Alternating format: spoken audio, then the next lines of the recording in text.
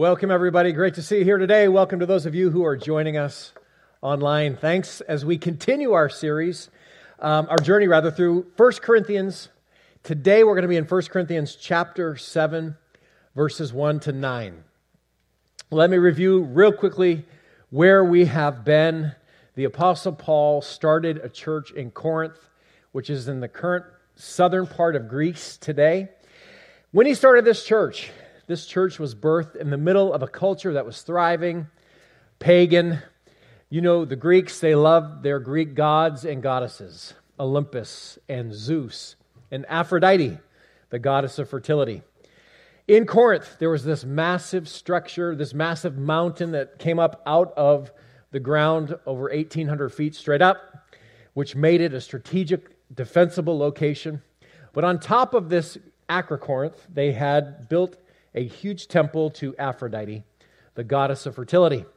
And the Caesars, notable people from all over the region, merchants would come to Corinth to trade their wares and to worship Aphrodite. The way they did that was by having sex with one of the temple prostitutes.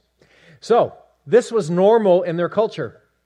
Prostitution was all through culture, and even the church engaged with these prostitutes. And instead of being harsh with this and saying, condemning it, they would affirm it, and they would tolerate, they would engage in it. This is the situation that Paul finds himself writing to this church in this situation 3 years after he plants the church. He's now in Ephesus, and you got to remember this, that the reason Paul writes this letter is to be corrective. It is a corrective letter. He is correcting issues, problems, explaining things to this church that's struggling.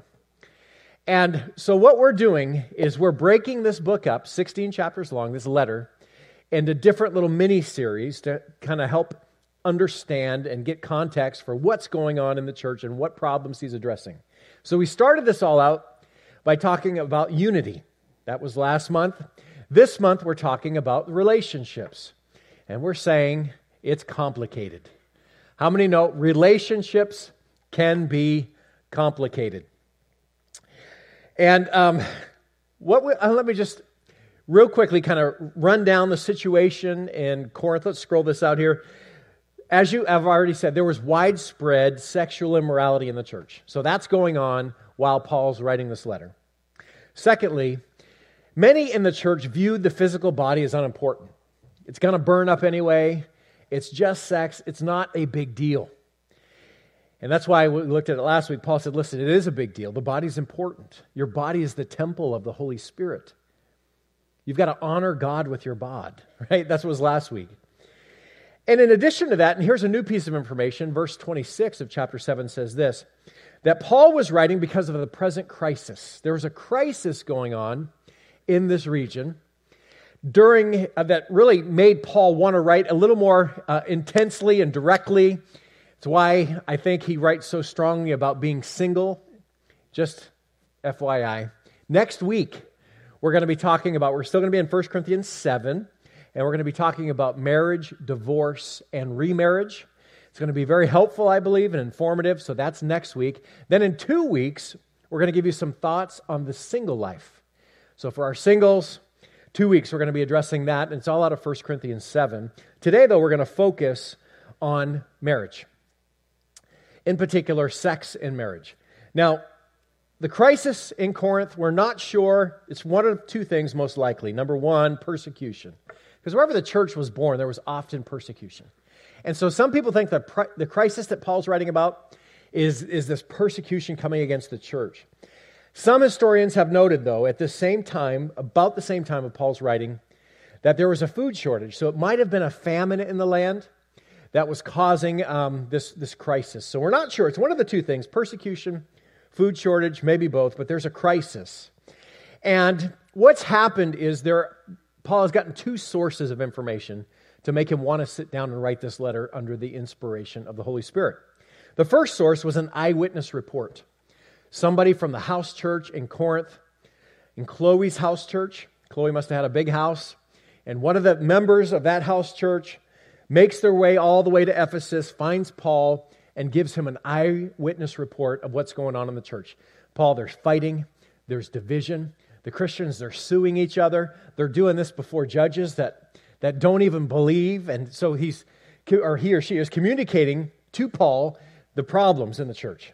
Now, I think probably this eyewitness, brought with them a letter. And the church had written out several questions for Paul. So when you look at the letter of 1 Corinthians, the first 6 chapters, he is addressing the issues that he heard about from the eyewitness report. From chapter 7 on, he is addressing issues that the church and questions the church had that they had written in the letter form. And you're going to see that here in 1 Corinthians 7:1. There's a transition from, okay, now I'm no longer addressing the problems from the eyewitness report. I'm now addressing the issues that are being brought up in the letter. And so here's what's on the church's mind. The number one question the church has is regarding relationships, it's regarding sex, and it's regarding virgins. So the first question, we're going to see here one, is about sex. And in verse 25, it's about virgins. So this is what's on the church's mind. These are the biggest problems they're facing. This is what's on their mind. And so, prostitution, again, is a big thing in this community. I think if Paul were addressing this letter to the American church, it wouldn't be regarding prostitution, unless you're in Vegas. It would probably be regarding pornography, because so many people are struggling with pornography. Regardless, the eyewitness report, the letter, the Holy Spirit prompts Paul's heart. He sits down, and under the inspiration of the Spirit, he addresses these issues with his letter. Now, we're going to look at the first 9 verses, as I said, of chapter 7, and let me just kind of break it down this way. In verse 1, we see the question. In verse 2, the problem. In verses 3 to 9, the solution. So let's jump right in. Are you ready? I just had to give you some context before we jump into the text. Now, for the matters you wrote about. See the transition? From the eyewitness report to the letter and the questions the church has. Now, for the matters you wrote about, and the first thing that was on your mind was this. And he's quoting this. This is not Paul saying this. He's quoting what they're saying. It is good for a man not to have sexual relations with a woman. That's not Paul saying that. That's the church asking, listen, since there's so many problems sexually, should we just nix this sex thing altogether? After all, the Lord's coming soon, and should we just say, you know what, no sex? That's what they're saying. Now, most of us would say that's a horrible notion. But here's what's happened, and it still happens today. We actually took a look at this in Colossians, the 2nd chapter. It's this idea of asceticism.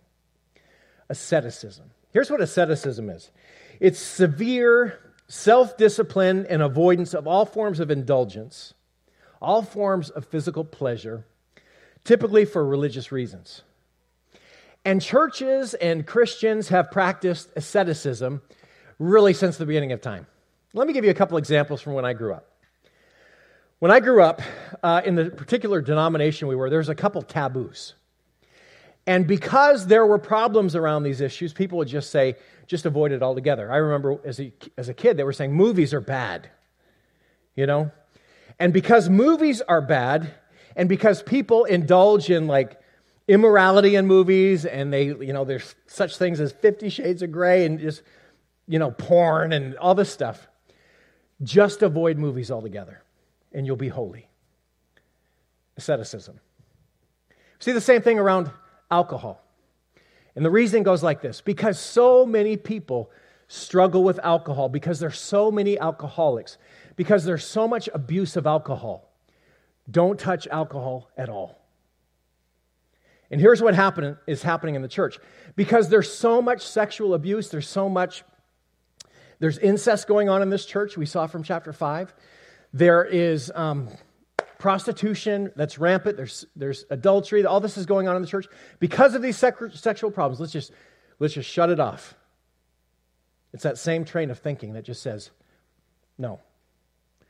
Now, all those things I just talked about, in the wrong context, are bad. Right? How many know if you have a problem with lust, Don't go watching 50 Shades. Well, nobody should be watching 50 Shades of Grey. You know what I'm saying? If you have a problem with alcohol, don't touch this stuff. If you have temptations for sexual indulgence outside of marriage, and you're single, don't do it, You shouldn't do it. We're going to get to that. What's the point? The point is this. Just because you see sin and excess in an area does not mean that thing is bad altogether. If it's bad for you, if it's going to suck you in, avoid it. But on the other hand, if by avoiding it you feel the spiritual pride and kind of growing inside of you, and you begin to get judgmental and legalistic, and that's bad too. Either way, you're dead in the water. But Paul gives us now some clear instruction regarding sexuality in marriage. But here's the problem.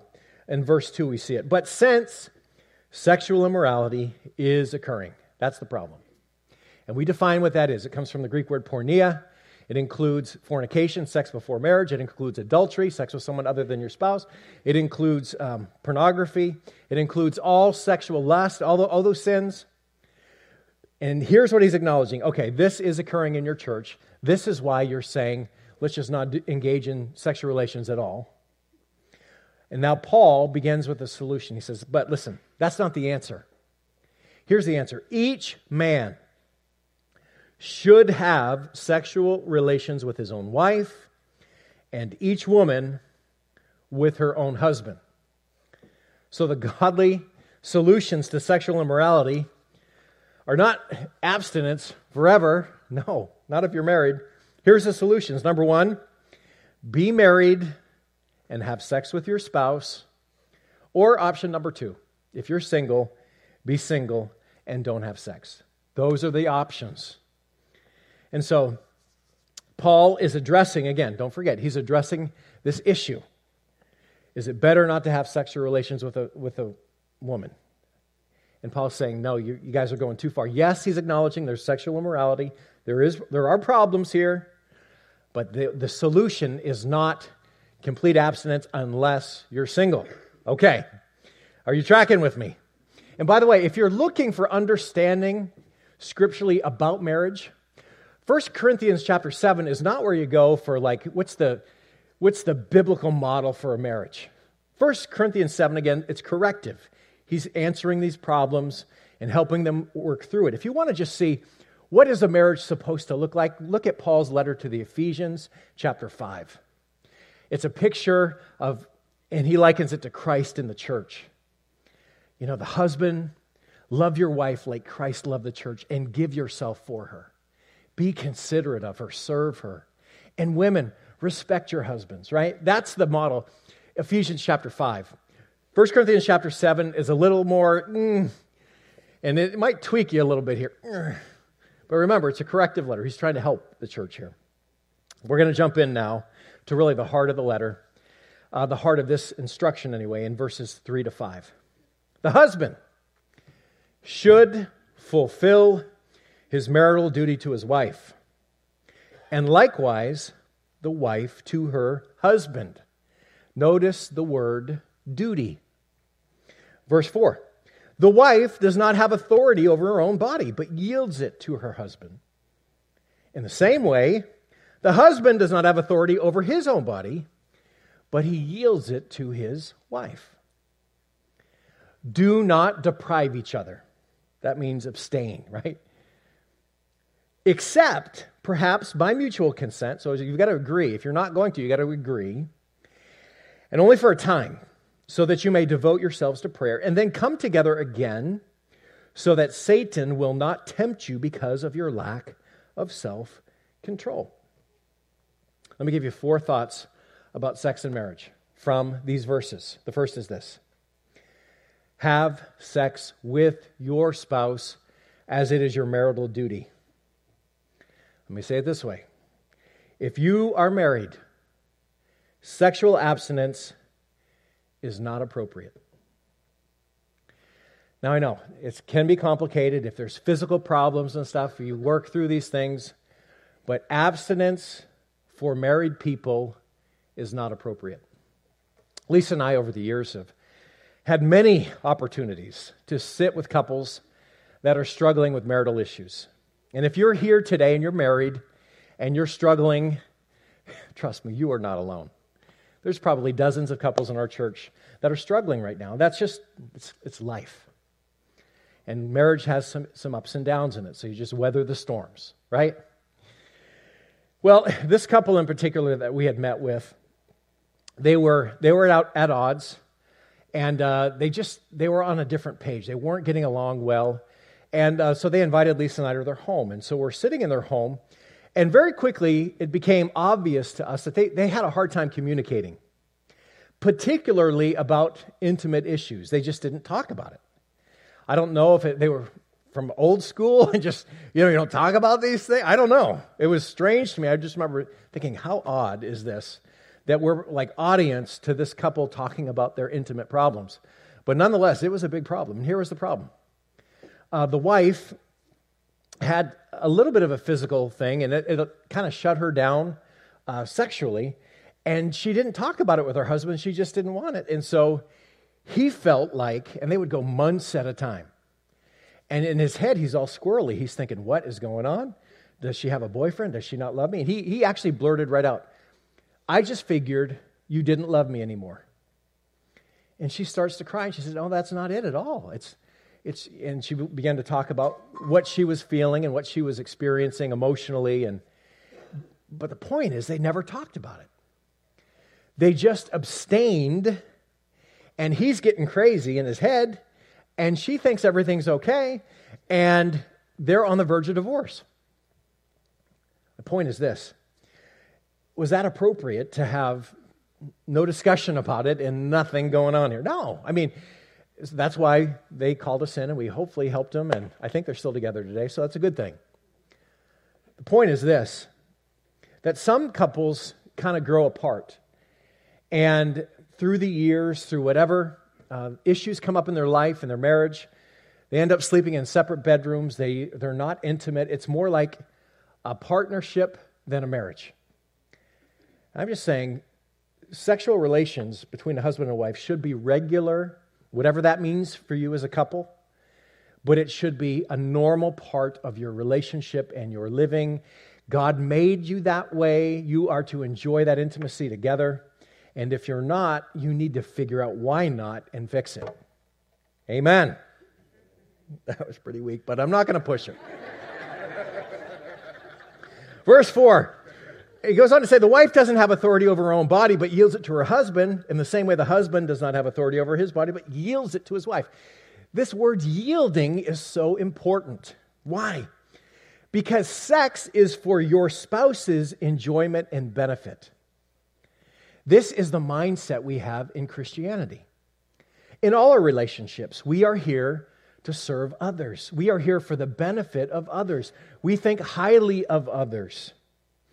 Marriage should be two people attempting to outsubmit and outserve each other. I lived long enough to see this. A bad marriage every time happens when two people are protecting and demanding their own rights. If that is your mindset, I have my rights, you're protecting and demanding your own rights, you're in for a bumpy ride. I remember in Bible school someone saying this, it's impossible for two Christians who are walking in love to separate. And I believe that. Because when you're walking in love, you're looking out for your mate's interest and not your own. The communication lines are open, but you have this attitude, I am here to serve you. What do you enjoy? What can I do for you? And when you get this love battle going on where we're trying to meet one another's needs, it's going to be sweet. But if we take the defensive posture, you're not meeting my needs. I need this now. I want this now. And we take that attitude, well, good luck. So he's saying this willful submission to one another is part of a marriage. Yes, it is our duty to be intimate with our spouse. It's our marital duty. But it's for their benefit, for their enjoyment. And when it's reciprocal, and making love's not just in the bedroom, it starts way before the bedroom. And one of the things I've observed, And I don't know everyone's home, obviously. I don't know your situation in particular. But for whatever reason, I've seen a lot of guys that are harsh with their wives. They're not considerate. And as a result of that, the wife kind of closes up and, protects herself. And it's just not good. Guys, just to you, because I'm a guy, I can really... When's the last time you just did something helpful around the house? You did the laundry or put the dishes in the dishwasher or, brought the laundry up. Yesterday I was thinking, okay, I'm busy. I got stuff I'm getting our taxes done, And my wife said, would you take that laundry up for me? And I'm thinking, I'm doing the taxes. But here's an opportunity to be considerate. So what did I do? Of course I'll do that. I went down and brought the laundry up, and I went down and brought a second load up just to make my flesh burn. But these things are helpful. The other day, my wife is she's got a little office. She's in her office doing her little work. And I shouldn't say little work. She does good work. Oh, my word. Is she in here? It's hot. Is it hot in here? And I heard the teapot go off, So I turned the tea off. And there's a mug with a tea bag in it, and it's empty. And I'm thinking, I got to do my taxes. It took me hours to go through this spreadsheet. But then I thought, you know what? I should just get her tea. So I poured her tea, and I know how she likes it. You fill it up hot, and then you got to pour about a third out and add cold water. So I do that, and I bring the tea into her.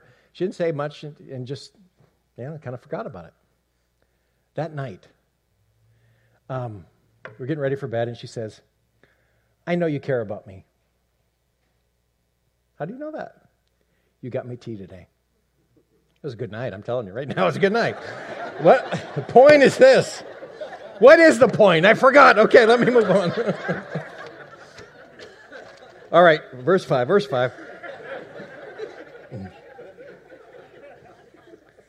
Verse 5, don't deprive each other. In other words, don't withhold sex from your spouse. When you're married, sex is powerful, and you can use it as a weapon. I'm not giving you what you want unless you give me what I want, like a bargaining chip, or as a form of punishment. Because you were home an hour late, and you didn't help me with the kids or whatever, I'm cutting you off. Or you can use it like that. But we're not to do that. Don't withhold sex from your spouse. I want you to think about it. If you're married, the only legitimate source of sexual satisfaction you have is your spouse. Not porn, not your secretary, not your coworker. It's your spouse. That's the way God designed it. And when we follow God's rules and God's ways, He blesses it. It should be getting better, not worse, over time. If it's getting worse, you're doing something wrong. And you can correct it. Amen. It should become more meaningful. When I was young, it was all about quantity. I just got to check. I can't go there. I'm sorry, Lord. I hate it when that happens. Okay, let me move on. Abstinence may be appropriate for a brief time, but only by mutual consent and for a spiritual purpose. So you shouldn't have these long periods where you're not having sex. You shouldn't just get so busy or ignoring and watching the kids or traveling. No, you be intimate.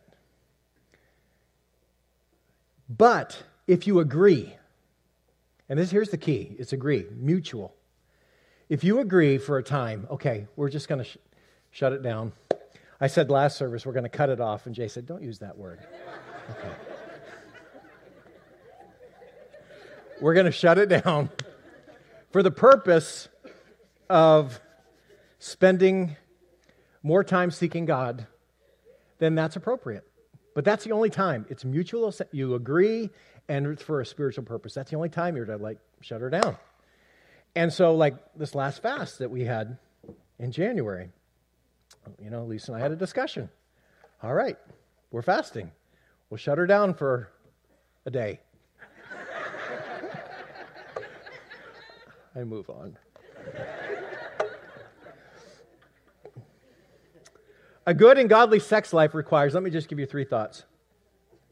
It does require a desire to obey God's word.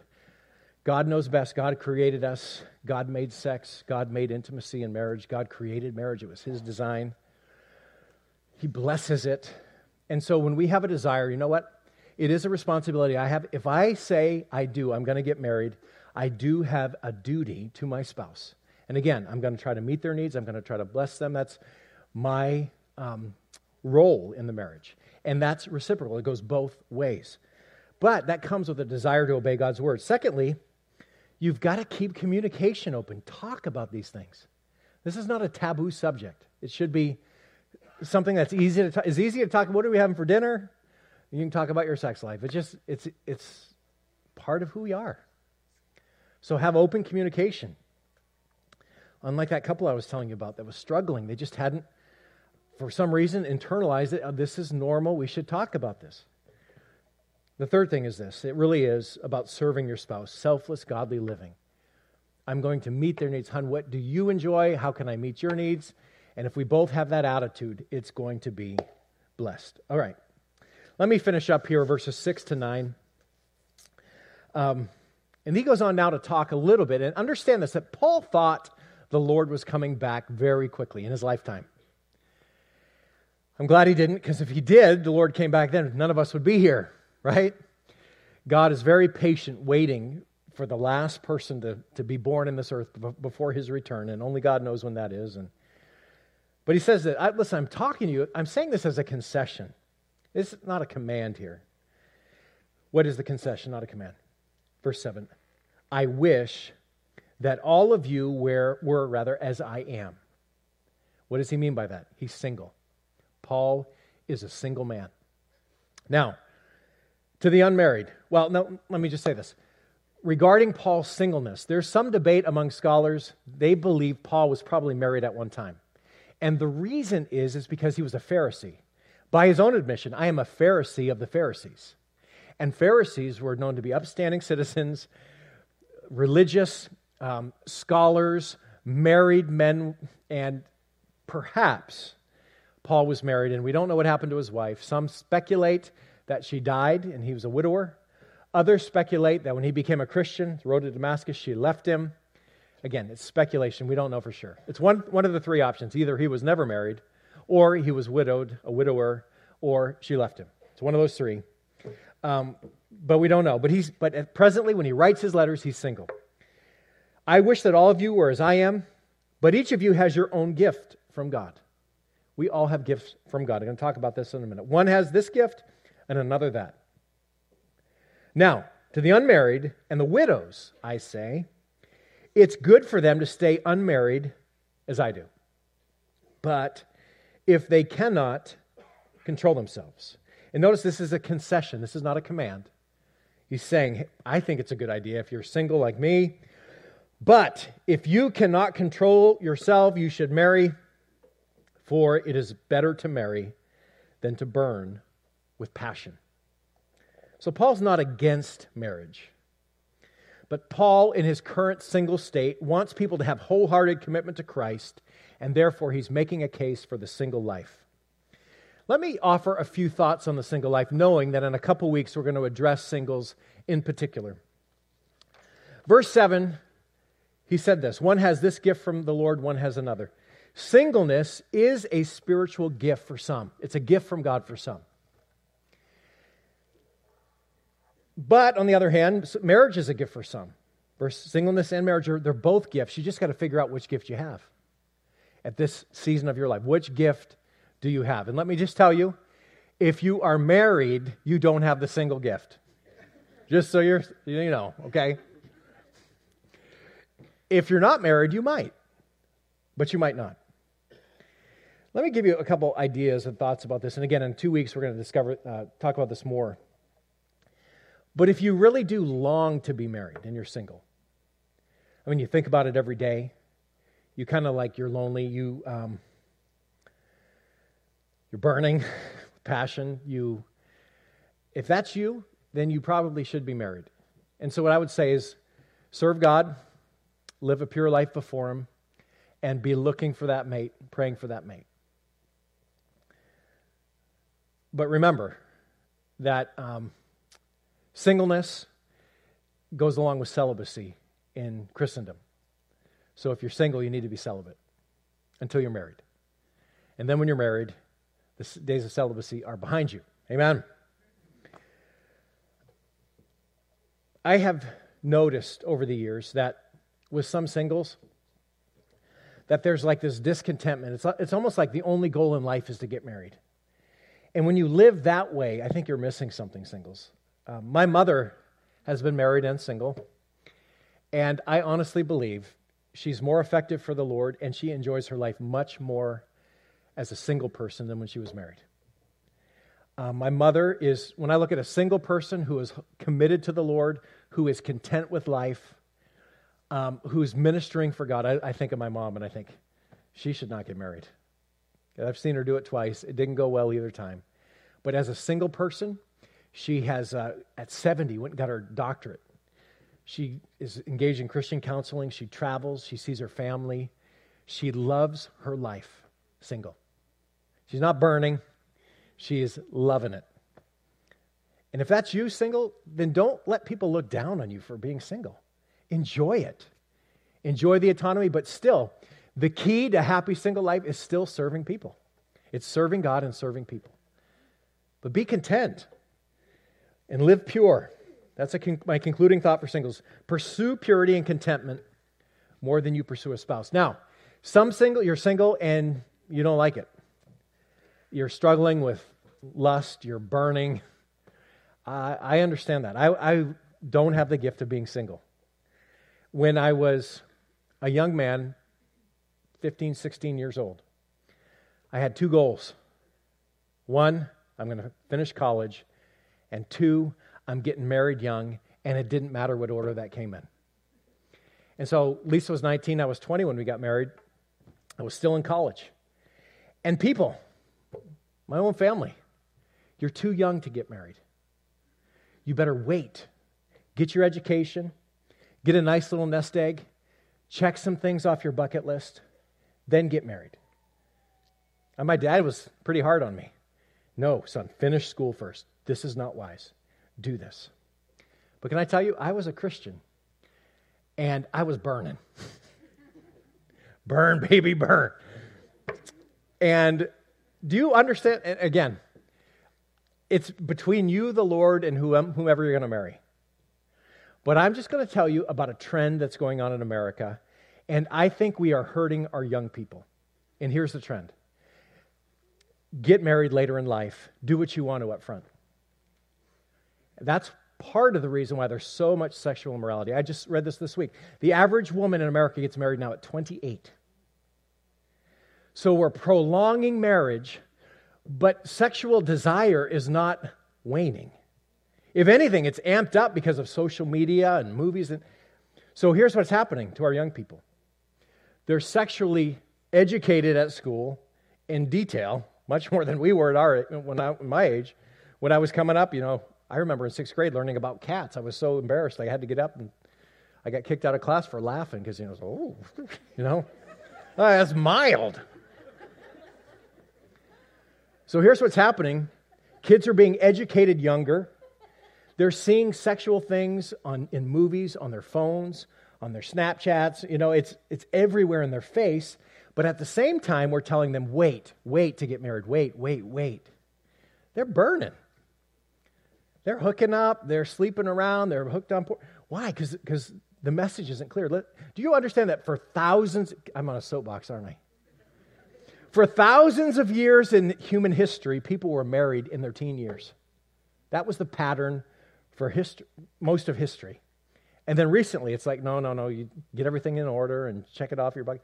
And I'm just saying, when I see the fruit of that, we got people now, they're in their 30s getting married for the first time. They've hooked up with who knows how many people. They've got all kinds of problems emotionally. I'm just saying, you can avoid some of that. But again, to each his own. I'm off my soapbox now. You can relax. Marrieds, back to you. 2 weeks, we're going to hit singles. Ask your spouse 2 questions. Would you do this? I've done it. I'm not doing something that I'm practicing what I'm preaching. I asked my wife this. Ask your spouse, How do you feel our sex life is going? Just be honest. Have a cup of coffee, a talk, whatever, a walk. But just be open and honest about that. And some of you, we do this every day. We talk about this all the time. Others of you haven't maybe broached the subject in years. But just be honest and talk.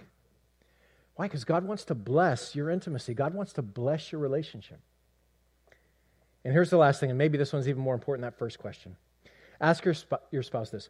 What is one thing I can do to improve our relationship overall?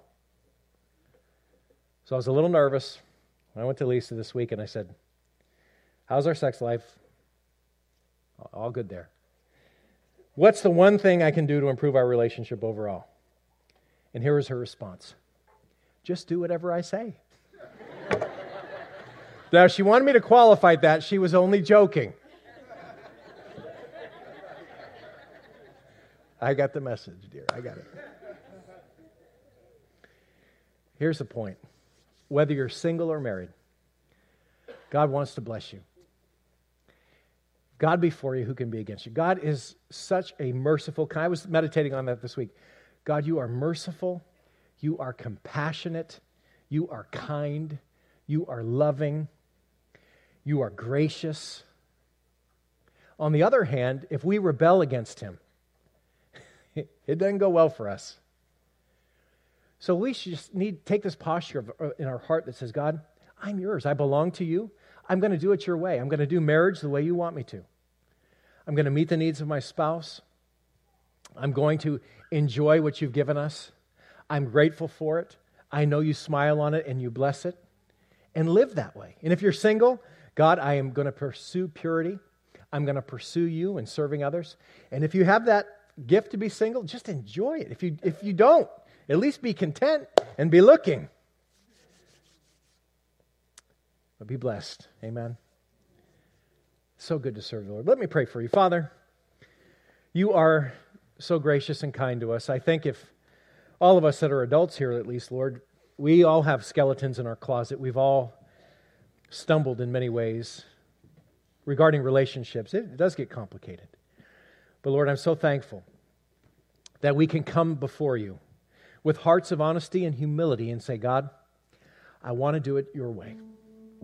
I ask for forgiveness for my past, my sins in the past. But at present, Lord, I want to live for you. I want to do it your way. If I'm married, Lord, I want to meet the needs of my spouse. I know you'll take care of my needs as I do that, Lord. If I'm single, Lord, I just pray that I would serve you in such a way as to bring honor and glory to you. And if you're longing for that spouse, God, bring my spouse in your timing, Lord. I thank you, Father, that you care so much about our relationships. Life is about relationships. It's about loving you and loving others as we love ourselves, Lord. And I just pray that you'd help us to do it better for your glory and for others' good. In Jesus' name, amen.